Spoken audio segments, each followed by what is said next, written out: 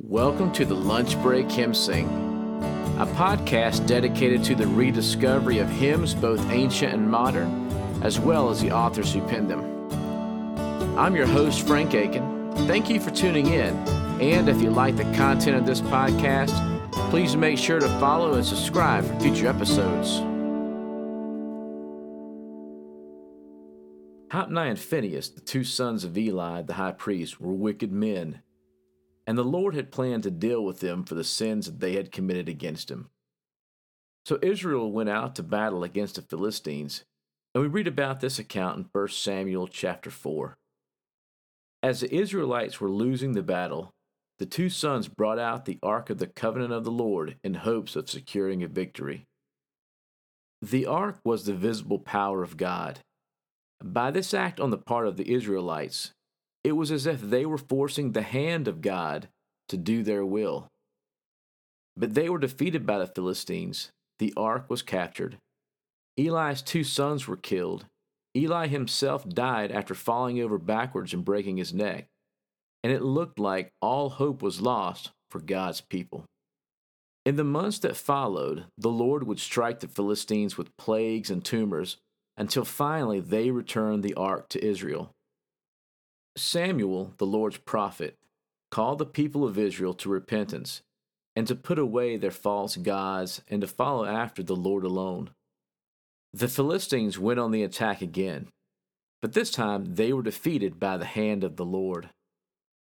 We are now in the 7th chapter of 1 Samuel, and in verse 12, Samuel lifts up 12 stones towards Mizpah and Shin, and he called that place Ebenezer, for he said, "Till now the Lord has helped us." It was this historical account that gave inspiration to Robert Robinson as he wrote his hymn, "Come Thou Fount of Every Blessing." When you hear the word Ebenezer, the first thing you may think about is Ebenezer Scrooge from A Christmas Carol. But those of you Hebrew scholars out there will know that the word actually means stone of help. Like many of the hymn writers we have heard about so far, Robinson was a rebel running in the opposite direction from God, when in fact the Lord led him right into his arms. Robert came to know the Lord through the preaching of George Whitefield, and at the age of 23, he wrote the hymn in which we will sing today. Just as the Lord had delivered the Israelites out of the hand of the Philistines, He has also delivered us out of the hand of the enemy and out of a life of sin. And for that we can sing, "Here I raise my Ebenezer, hither by thy help I've come."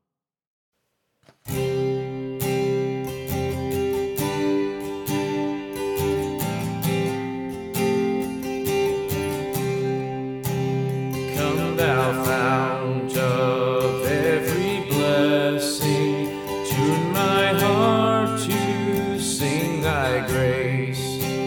Streams of mercy never ceasing, call for songs of loudest praise. Teach me some melodious sonnet, sung by flaming tongues above. Praise a mound I'm fixed upon it, mount of thy redeeming love.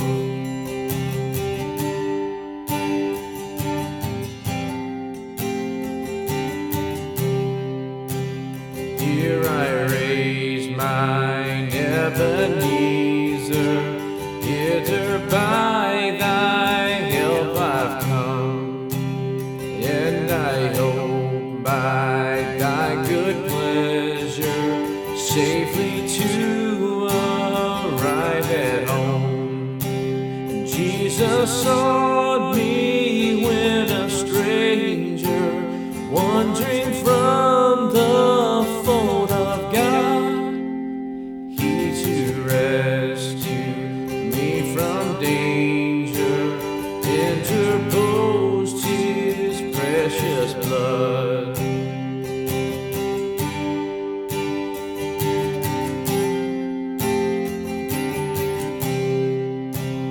Oh, to grace, how great a debtor daily I'm constrained to be. Let thy grace, Lord, like a fetter, bind my wandering heart to thee. Prone to wander, Lord, I feel it, prone to leave the God I love. Here's my heart, Lord, take and seal it for thy courts above. Prone to wander, Lord, I feel it, prone to leave the God I love. Here's my heart, Lord, take and seal it for thy courts above. We hope you've enjoyed this episode of the Lunch Break Hymn Sing. I'm Frank Aiken, and as always, thanks again for tuning in. We look forward to seeing you on our next episode. Enjoy your lunch break.